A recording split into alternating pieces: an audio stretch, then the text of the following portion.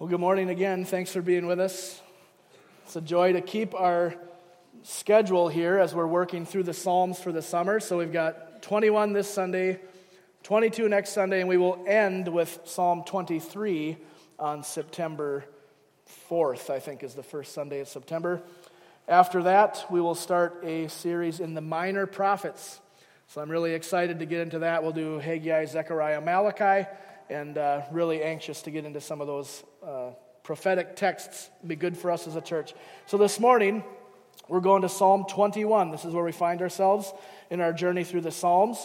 And what we're going to see in 21 is a lot of answers to the prayers that were made in Psalm 20. So it's not that all of the Psalms are sequential or in order of time necessarily, chronological, but these two have a unique pairing as we see many of the things that David prayed in Psalm 20 being specifically answered in 21.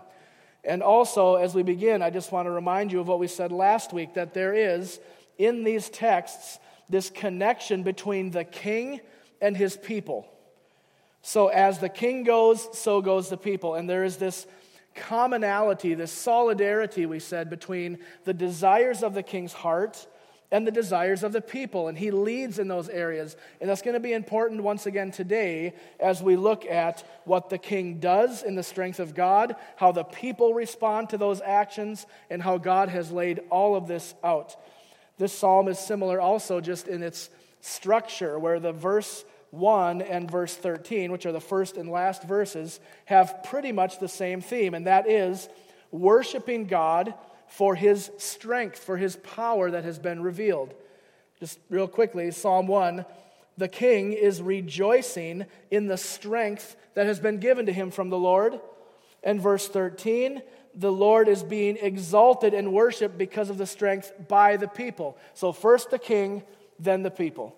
Okay, let you just keep that framework in mind as we work through this text. It'll be helpful, especially as we come to the end. So if you're not there yet, please turn to Psalm 21. We'll read this together and we'll begin for the morning.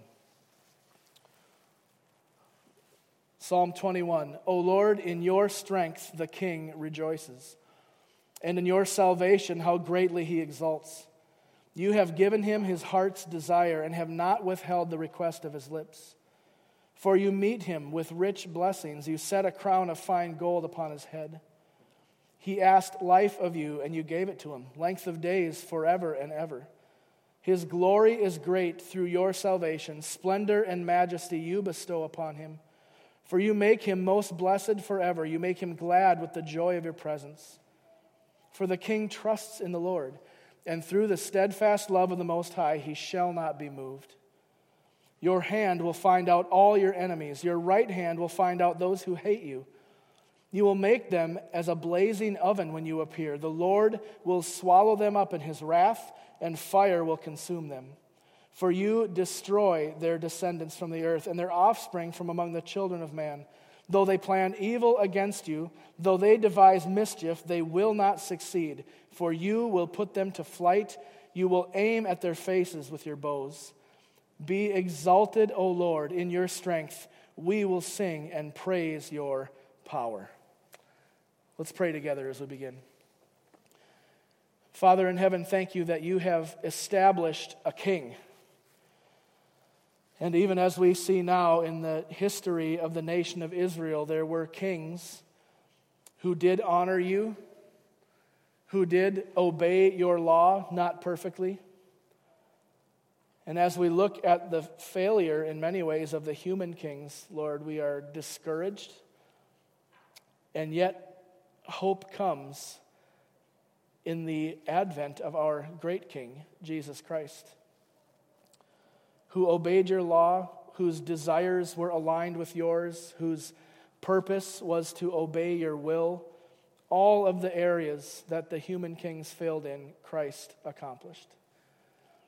And so, Father, this morning, as we look at the characteristics of this king, as we see the displays of your power as you work through your anointed, I ask that you'd give us understanding, that you would give us insight, and more than this, Lord, give us hope. We need a king. We need someone we can follow. We need someone who does not fail as they set the example for us. And so, God, encourage our hearts. Come by your Spirit and give grace in the preaching and grace in the hearing in all of this so that your church is strengthened.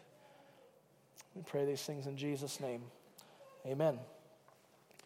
You'll see, if you're a note taker there on the back of your bulletin, that the title of the sermon is The Past, Present, and Future Strength. And that's really what we see here in Psalm 21. That's the pattern that I'm following here, that the worship that is being given to God by the king and then by the people is motivated by something. And you can see that as we move through, that because of the displays of God's power, because of how he has revealed his strength through his king to his people, that worship is the result of that. So this is the whole theme of the text. Verse 1 through 6 tells us the past demonstrations of God's strength. You see that in all the past tense verbs. For you have met him. He asked and you gave it to him. All in the past. Now that doesn't mean that we can't take confidence in these things, but for the sake of our time together, that is the past display of God's strength. Verse 7 shows us, I think, the present display of the power of God as he sustains this king, as he gives him everything that he needs to be stable. And then verses 8 through 13 tell us of the future power of God that is revealed through this king as he carries out the judgments and punishments on the wicked. And all of these things, past, present, and future, promote the worship of God in the people of God. So that's the pattern. It's the structure that we're taking. So let's start at the beginning and look at the past demonstration of God's strength. So verse 1, O Lord, in your strength the king rejoices, and in your salvation how greatly he exalts. Now you're going to notice that this first section of the Psalms, verses 1 through 6 specifically, are dominated by the theme of God's power at work. The rejoicing of the king, his worship of God, his thankfulness, is not because he is really great. It's not because the king has accomplished all these things. The power of God that has been displayed in this king's life, in his military conquest, in the establishment of his kingdom, all of those things promote the worship of God. It is not as if the king is all that great, and we know this because he's a human king.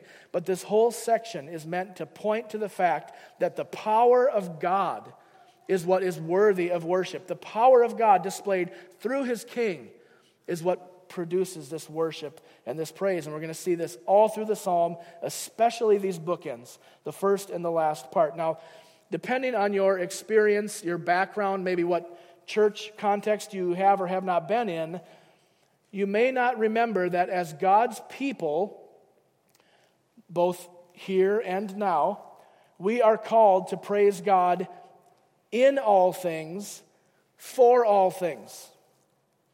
So yeah, of course, that's simple. Well, just hang on. In all things, for all things. It's pretty easy for us to bring worship and praise to God in response to the blessings of God, his goodness, his provision, right? And that's good, and we should do that because that's where all those things come from. It's really easy to praise God when things have been going really well.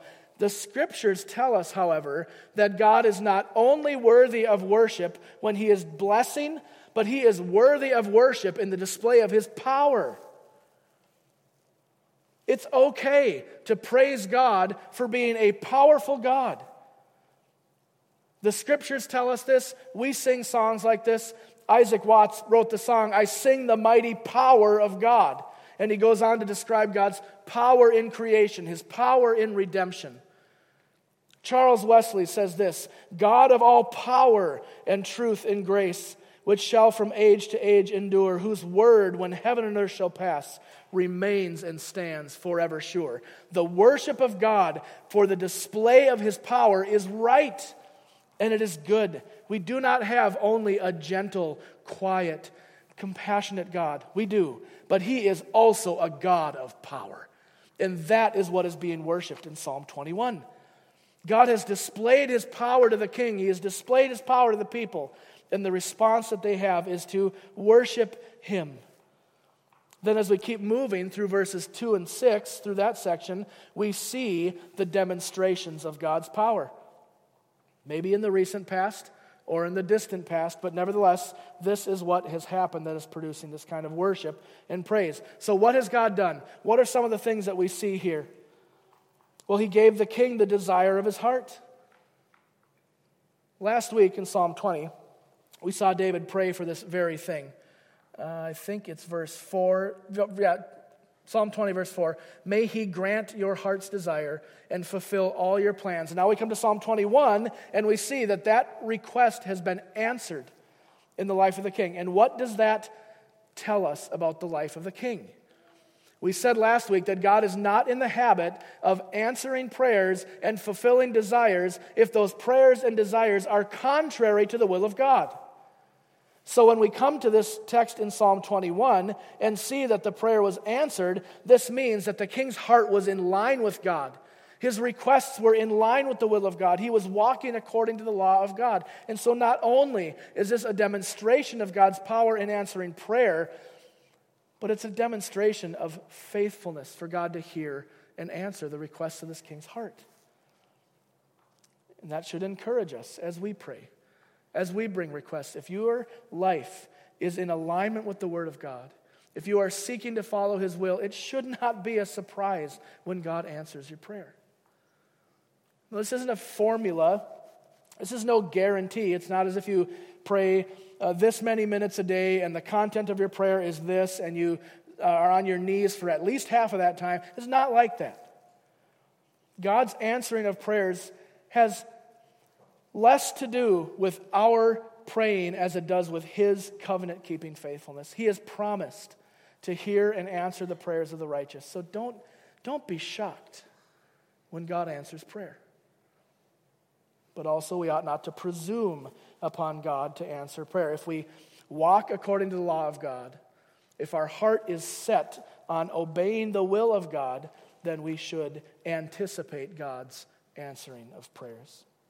Now, the language of verse 3 might seem a little bit less common to us when in verse 3 he says, "For you meet him with rich blessings. You set a crown of gold upon his head."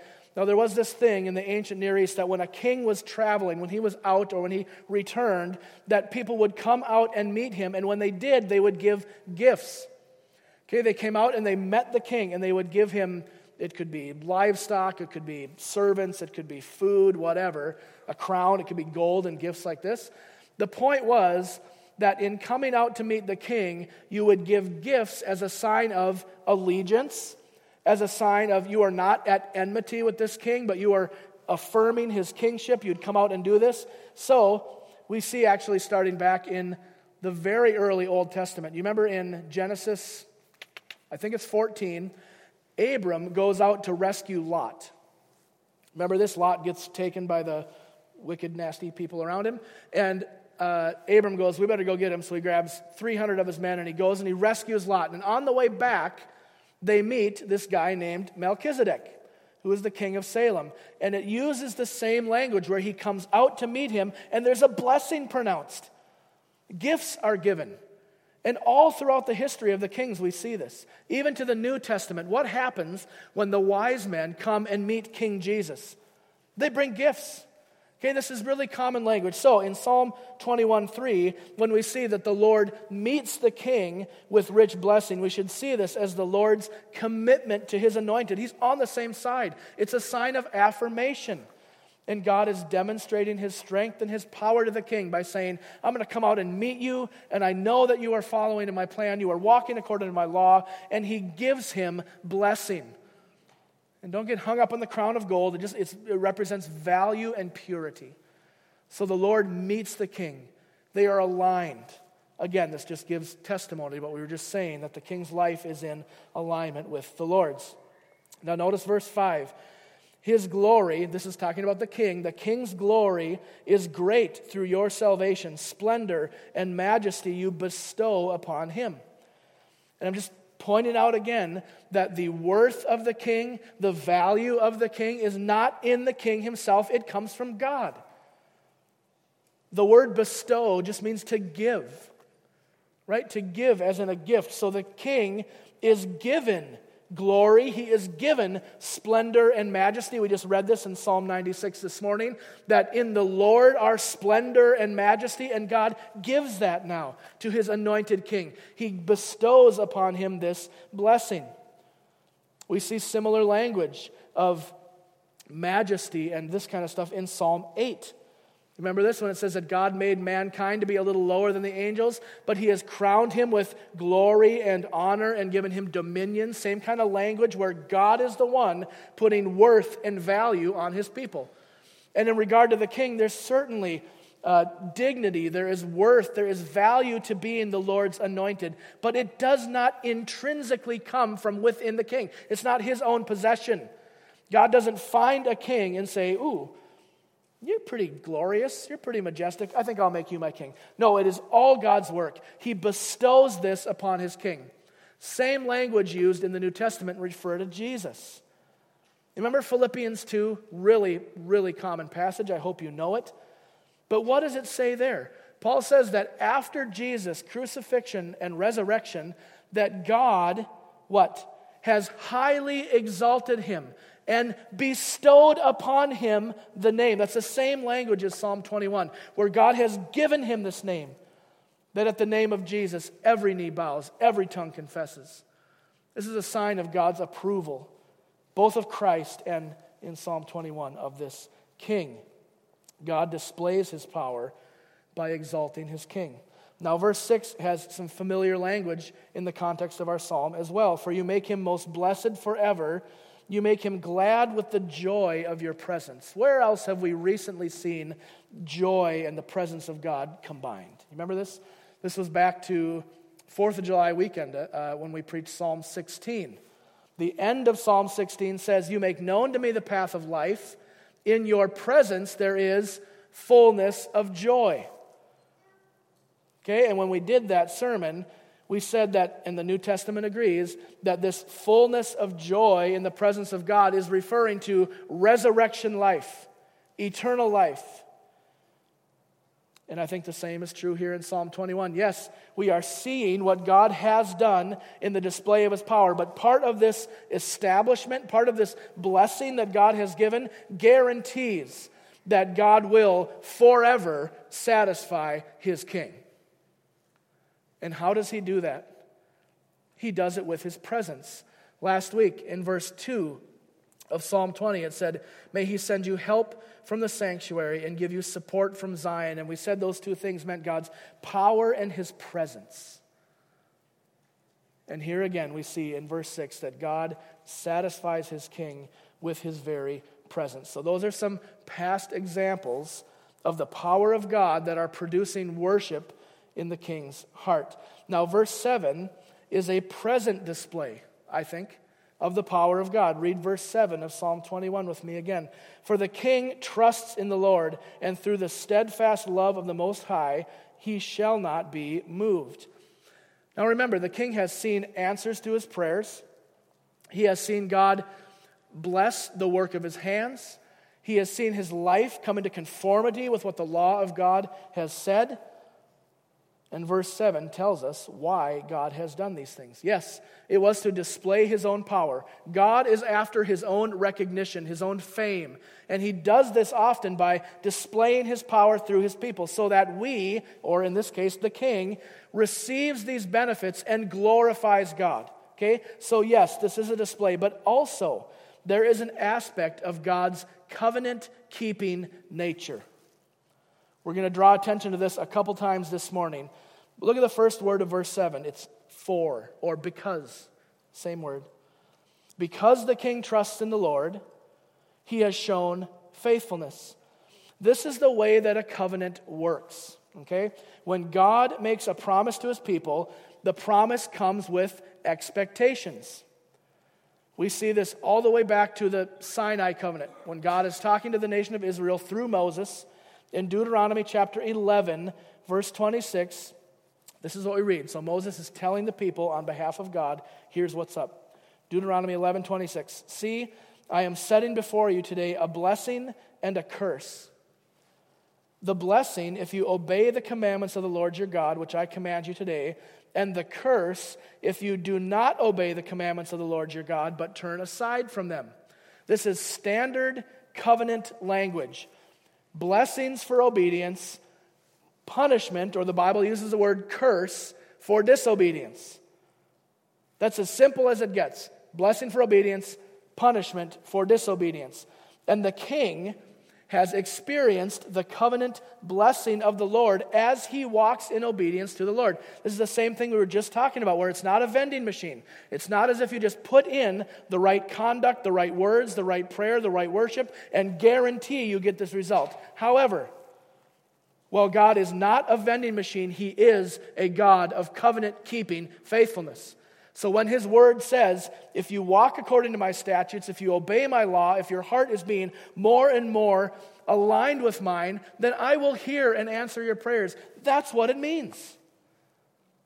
So God demonstrates this faithfulness to the king, in part because he wants to demonstrate his power, but also because it is in his nature to honor the covenant that he has established with his people. Blessing for obedience, punishment for disobedience. And as a present demonstration of God's strength and power to this king, he blesses him and establishes the king with his steadfast love so that he will not be shaken. And you say, okay, that's great for the king, but just remember what I said. As goes the king, so goes the people. And we're going to tie all of this together here in a couple minutes. But now, let's look at the rest of the psalm, verses 8 through 13. And we're going to see the future displays of God's power, what he is going to do. So follow along, starting in verse 8. Your hand will find out all your enemies. Your right hand will find out those who hate you. You will make them as a blazing oven when you appear. The Lord will swallow them up in his wrath and consume them. You will destroy their descendants from the earth and their offspring from among the children of man. Let me point out a couple things as we look at this section. First of all, there's obviously some interpretive challenges. And some of the challenges come because of the switch between first person and second person language. Right? As we look through this, your hand will do this, your hand will do this, then he switches, the Lord will swallow them up and whatever. So we got to ask, who's being talked about? Who's talking? Who are they addressing? Is this talking about God and his hand being extended and his judgment on the nations? Is this talking about the king who's going to operate this way, or maybe the king who's operating on behalf of God? I think the answer to those questions is yes. We just said that God's power is displayed through the king. The whole section of 20 and 21 has been referring to the king. So my personal take on this is that when we read this section, it is God's anointed king acting on behalf of God to uphold the law of God. And I don't think that violates any interpretive principle. I mean, you can look at this and say, well, this is clearly God who's doing the work. And I'd say, yep, totally agree. How does he do that? Sometimes it's just miraculous. Sometimes it's just a raw display of his power. More often than not, his power is displayed through his people, through his king. And that's what I'm saying is going on here in the last half of this psalm. That through God's anointed king, he is doling out the judgment on the wicked. Now, another interpretive challenge here might be, maybe not a challenge. I guess I'll just say this is something to notice, that this is every bit a part of God's covenant-keeping faithfulness as his blessings for obedience. So all throughout this section, verses 8 through 10 and 11, really through 12, this is God's righteous, just, and correct response to the breaking of his covenant. Okay, so just as we said earlier, that the blessing the king experienced because of covenant faithfulness and obedience, we're seeing this again, just the other side of the covenant in this part of the thing. God's punishment of the wicked, his destruction of their offspring, the frustration of their plans. We have to see this as a part of God's covenant-keeping faithfulness. We often think about God's faithfulness in terms of his goodness towards us, and this is right. So let's say something something happens, your family, or we'll just use our church as an example, then nobody feels goofy, right? So let's say our church experiences just a tremendous season of favor from the Lord. Whatever that might be. Someone donates something or does something, or we just see the Spirit working, and we would say, oh, isn't God faithful? And we say that all the time, and that's absolutely true. But you have to remember, and that's why I draw attention to this, that God's judgment of wickedness is every bit a part of his covenant-keeping faithfulness as his blessing for obedience. This is not as if God is honoring obedience and so, well, I'm a covenant-keeping God, I'm faithful, so I'm going to do the good thing over here. And then when people disobey, he loses his mind and becomes uncontrollable or something. The fact that God punishes wickedness is totally in keeping with the covenant-keeping nature of who he is. He has to do this. Because if he does not judge wickedness, if he does not come through and honor his word and punish sin, then you cannot count on him to honor obedience. A God who fails to keep his word is no God. It's a man. But God does keep his word. God is faithful to his covenant. And Psalm 21 lays out for us in vivid detail what happens to the enemies of God when his covenant faithfulness is focused in judgment. This is not just some kind of temporary timeout. Well, God figures out what to do. Look at some of the language that is used in this psalm. Your hand will find out your enemies. You will make them as a blazing oven. So you know in judgment, fire is a consumption. You know this in the Bible. The Lord will swallow them up. Fire will consume them. You will destroy their descendants. This is total and utter destruction that the king will dole out on behalf of God. And I'm saying that this judgment, this punishment of sin, is totally in keeping with God's covenant-keeping nature. And in fact, we ought to say that this is a demonstration of God's faithfulness. Just want you to have that category because we are so prone to use faithfulness in the positive sense, again, which we should, but it is also a part of God's character to demonstrate his faithfulness by doing what he says and punishing the wicked. I don't know if you ever had a conversation with somebody that really struggles with the Old Testament. They just can't wrap, and maybe this is you can't wrap your mind around the fact that God would condone the amount of killing in the Old Testament. And because people don't understand the covenant-keeping nature of God, that when his covenant is broken, when people reject the law of God, when they say no thank you to God's standard and rule, in his faithfulness, he must punish that sin. This is not God flying off the handle, losing his temper, and just acting like you and I would act. This is a steadfast, controlled, measured, ordained response to wickedness. This is what we're seeing in Psalm 21. And I'm just telling you, this perfectly aligns with God's covenant-keeping nature. I don't want you to think about God's faithfulness only in terms of the positive, but remember that in his faithfulness, he judges sin. His response to the breaking of the covenant is measured, and you and I can take great comfort in that. We're pretty quick to affirm God's power. You know, he's all powerful. God can do whatever he wants. That's right, he can. So aren't you glad that he's not out of control? Aren't you glad that his response to sin is in keeping with his covenant, and it's not just sporadic? There's a great comfort for us to have here. And as I was thinking about these verses, I'm always asking myself questions. And I hope you do the same thing when you're reading the Bible. You need to ask, what's going on here? Why is this written? And so I was just asking myself when I got to this point, why is this here? I mean, why don't I on Sunday just stretch out the first half of the psalm and say, oh, I guess we didn't have time to get to the punishment. Oh, we'll move on. Why did I do that? Well, for one thing, that wouldn't be very good preaching. And for another, look at verses 11 and 12. Though they plan evil against you, though they devise mischief, they will not succeed. Okay, the they is the wicked, the enemies of God that we talked about earlier. For you will put them to flight.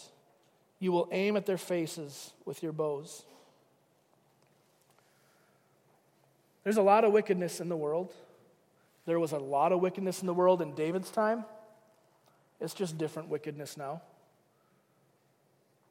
And the comfort for this, the reason we have to understand this, is because you and I need hope that things are not always going to be unjust. All of us have this sense of justice, when things don't go the right way, we get kind of angsty. We get kind of, that just doesn't feel right. If you're reading a book and the main character is obviously the good guy and he gets wrongfully imprisoned, you kind of go, ooh, I don't like that. Someone needs to do something about that. Break him out. We have this God-given sense that when things go against his law, it should bother us. And so we read through about this punishment of the wicked, and we read that all these people are planning evil. And you say, well, it says it's planning evil against you, and you just said it was the king, so I don't really get how this... Okay, remember this. The king is the representative of his people. And in this case, the people of God, which we are a part of. And so therefore, we can look around the world and you know right now that there are so many examples of things that are contrary to the Word of God. So many things. I don't need to probably even say anything. I'll mention a couple, but you know, you can look around. The sexual revolution that started decades ago with the rise of feminism and liberalism has reached new unspeakable benchmarks with the gender identity stuff.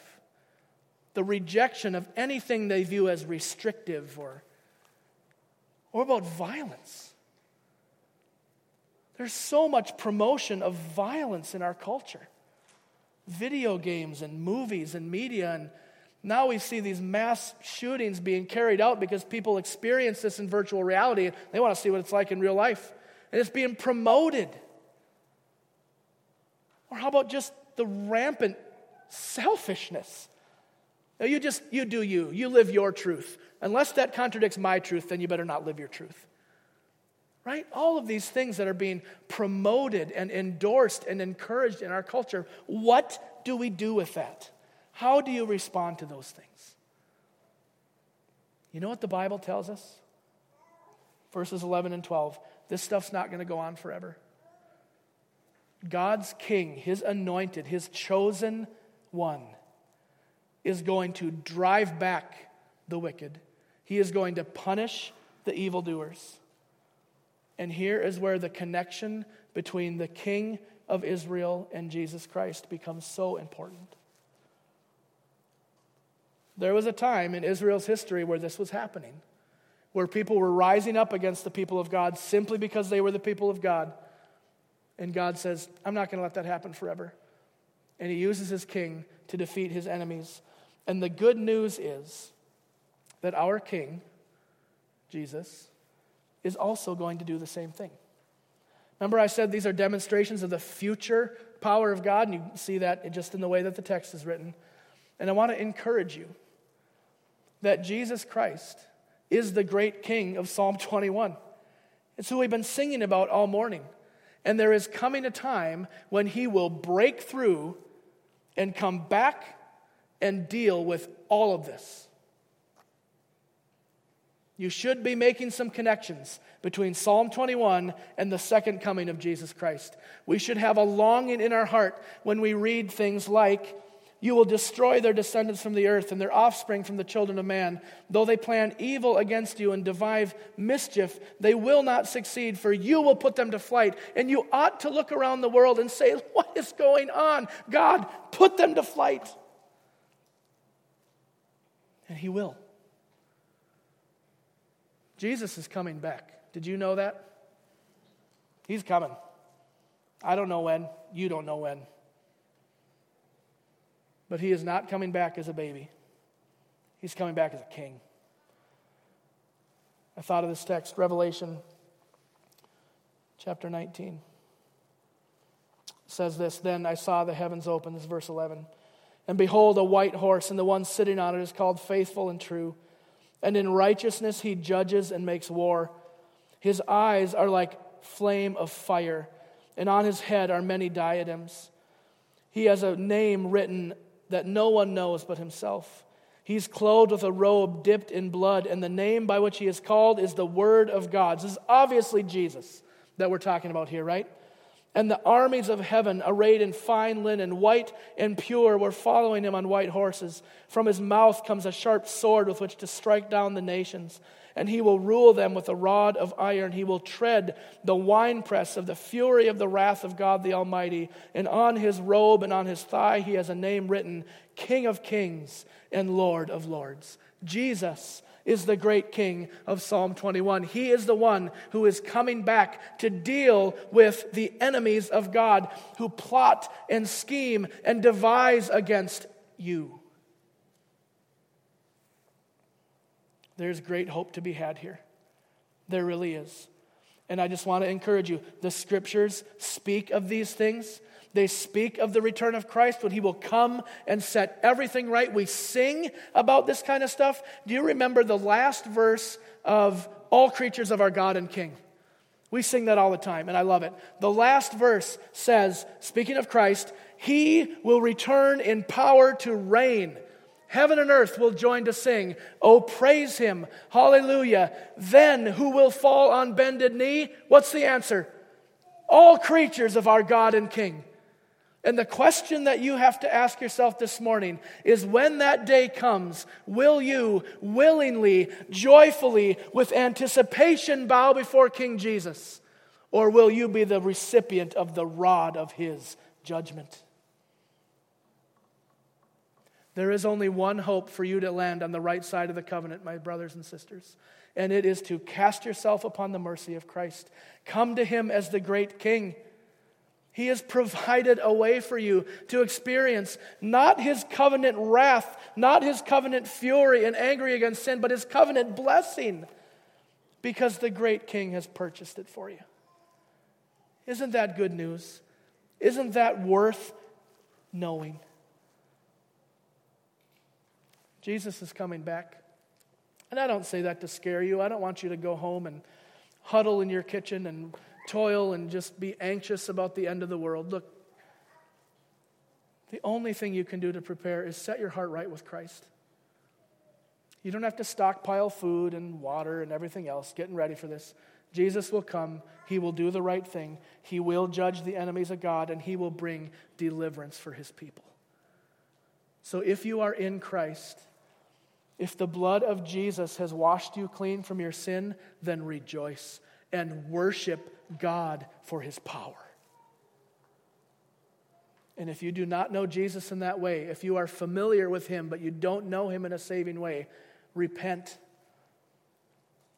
Come to him in faith. He will not turn you out. Our God is loving, and he desires that we come to him. So take courage. Our great King has received the covenant blessings of the Lord. He has received blessing and honor and glory and majesty, and now because of this, he extends it to his people. And we can have hope because of him. Let's pray as we come to the table. Father, again this morning, we are reminded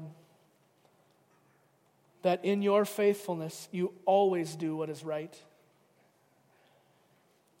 As your people, we do not have to wonder if you are doing the right thing. We do not have to wonder if there was a better option. Your purposes stand, and your will shall be accomplished on the earth. Father, I pray that as we have looked this morning at this psalm and seen not only your covenant faithfulness in blessing, but also your covenant faithfulness in judgment, would we be reminded that the shield that we need, the protection from your wrath and judgment, is none other than the blood of Jesus Christ, which was shed on the cross for us. And for those who may be apart from you, or maybe just straying from you, Lord, bring us back and remind us of the importance of being ready.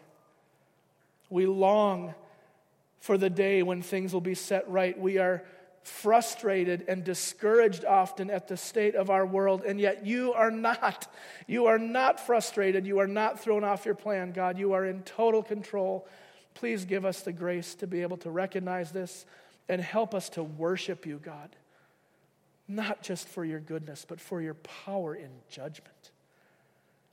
You are a great God, and we humble ourselves under you. And I pray these things in Jesus' name. Amen.